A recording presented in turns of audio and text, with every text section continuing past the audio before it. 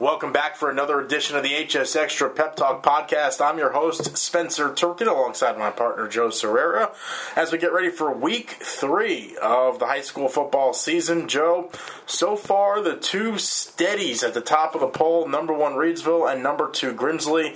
I think both of us felt like these two teams had a chance to be extremely dominant, but they've really come out and shown us why they're 1 and 2 in the poll. Yeah, Reedsville, I mean, looking ahead at their schedule, they play a really good 1A team. East Surrey. Mount Airy is another 1A they play this year that's a little bit down. East Surrey is good. That might be their only regular season challenge this year. The Moorhead team that they're playing this week is a team that almost beat them last year, had a field goal to win it at the end. It was not only blocked, but it was returned for a touchdown. But that Moorhead team is not this year's Moorhead team, and that Moorhead team caught Reedsville when quarterback Kyle Penix, a sophomore last year, was just kind of figuring it out. Boy, has he figured it out. He is one of the best in the area, if not the state. Was MVP in a state championship game last year. Don't mess with Reedsville. Grimsley's got a really interesting matchup this week. They are 2-0. They are playing Eastern Guilford, number 4 team in our poll this week, 2-0. Kamel Smith has been very strong at quarterback for them. They've got he's a junior. They've got a junior running back, Hezekiah Newby, who's pretty strong, run for almost 200 yards. But they lost a lot of people to graduation, and new coach Tony Aguilar is going to run a fast-paced offense. That's what he did at Eastern Alamance as the offensive coordinator there. But they are going to have to be able to stretch the field, I think, against Grimsley. Kamel Smith is going to have to hit a few deep shots early to stretch things out for Newby and some of the other runners that they have. If he can't do that, I think Grimsley will pretty much control that game, and I just think Grimsley is a bigger, more physical team right now than Eastern Guilford. But a very interesting matchup, a really nice non-conference game early in the year. Grimsley's done a nice job spreading the ball around. It seems like Chris Ellis has been able to use all of his different weapons on a pretty even basis to keep everybody happy and to keep opponents on their toes. He's managed games beautifully so far through 2 games. He's not going to put up, I think, unless he has to, and I don't think he'll have to put up monster numbers in any games this season, but he knows what that team needs. He's been in the system for 3 years now. He knows how things are supposed to work. He keeps that offense humming. He's a game manager. He's a leader. And with the talent surrounding him and the guys on that Grimsley defense, starting with Travis Shaw, Quentin Williamson, Sincere Burnett, there's a lot of talent there. He's just got to take care of business and do the right things and not make mistakes, and that's what he's been doing. He certainly has. Now, Joe, the game that you're working on for this week, number 7 Page at number 3 Dudley. Just to put it kindly, there's no love lost between these two. No, it has been a great rivalry. Obviously, Grimsley-Page has history on its side, but you want to talk about great matchups, great teams, great rivalry. Over the last 8 years, on the field, not including a forfeit game, that series is 4-4. There have been 3 state championship teams, 2 state runner-ups in the last 8 years come out of that game.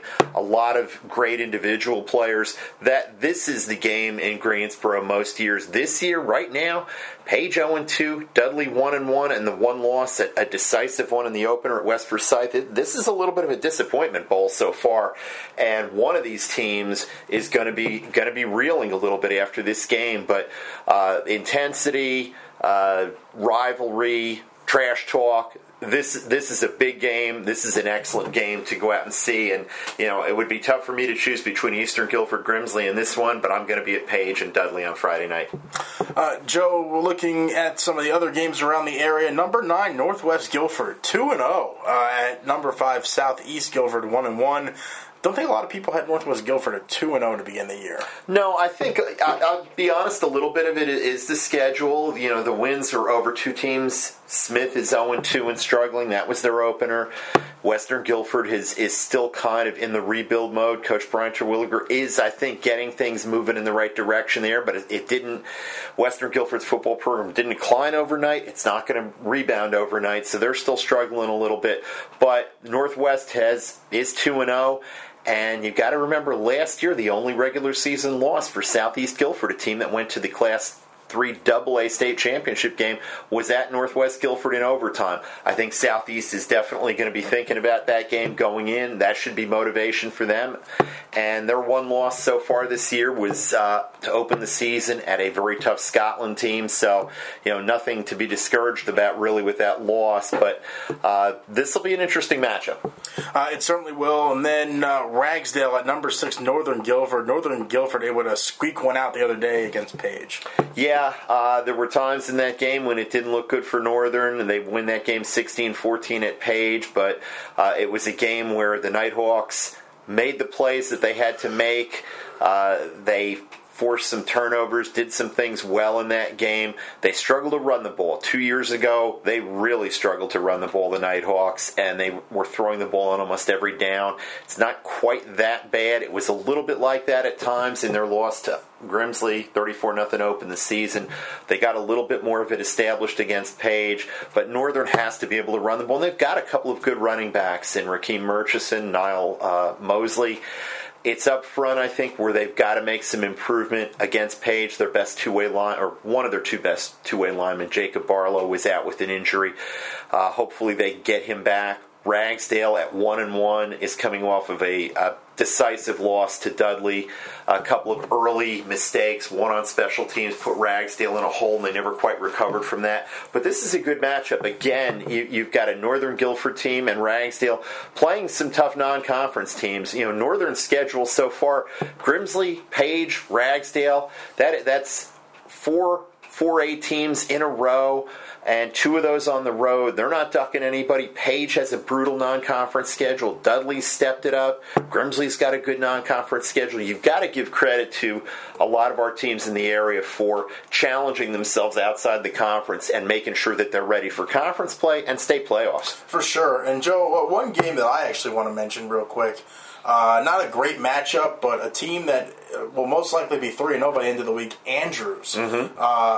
Fourth head coach in 4 years now? 5 years. 5 years. Yeah, Kelly Clark got an interim year and then a full year. And and about to be 3-0 on the season, you got to hand it to those kids. They have come to show up, and they don't let a lot of the outside noise bother them.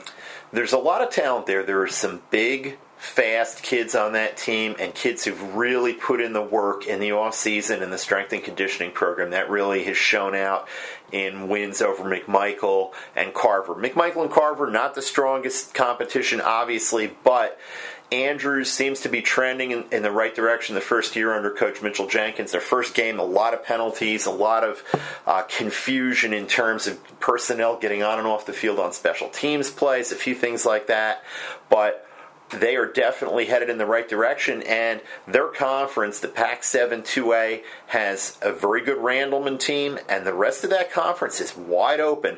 So I would not be at all surprised to see Andrews finish second or maybe even take a shot at Randleman in that conference this year. Well, Joe, what should people be on the lookout for this week on hsextra.com?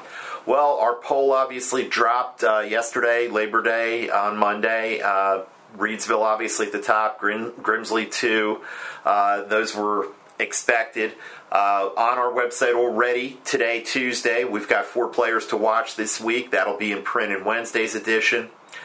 We also have our scouting reports and predictions that'll drop on Thursday on the website, be in print on Friday, and look for a feature story Friday on the rivalry between Dudley and Page, and a graphic telling people what's happened in the last 8 years in that series, some of the prominent players who've been in that series, the results, how those teams' seasons went. Those are all definitely things to be watching for on hsextra.com. And on the weekend, obviously, Friday night on the website, and throughout the weekend we'll have coverage of this week's games, and you'll have an HS Extra interview for us this week.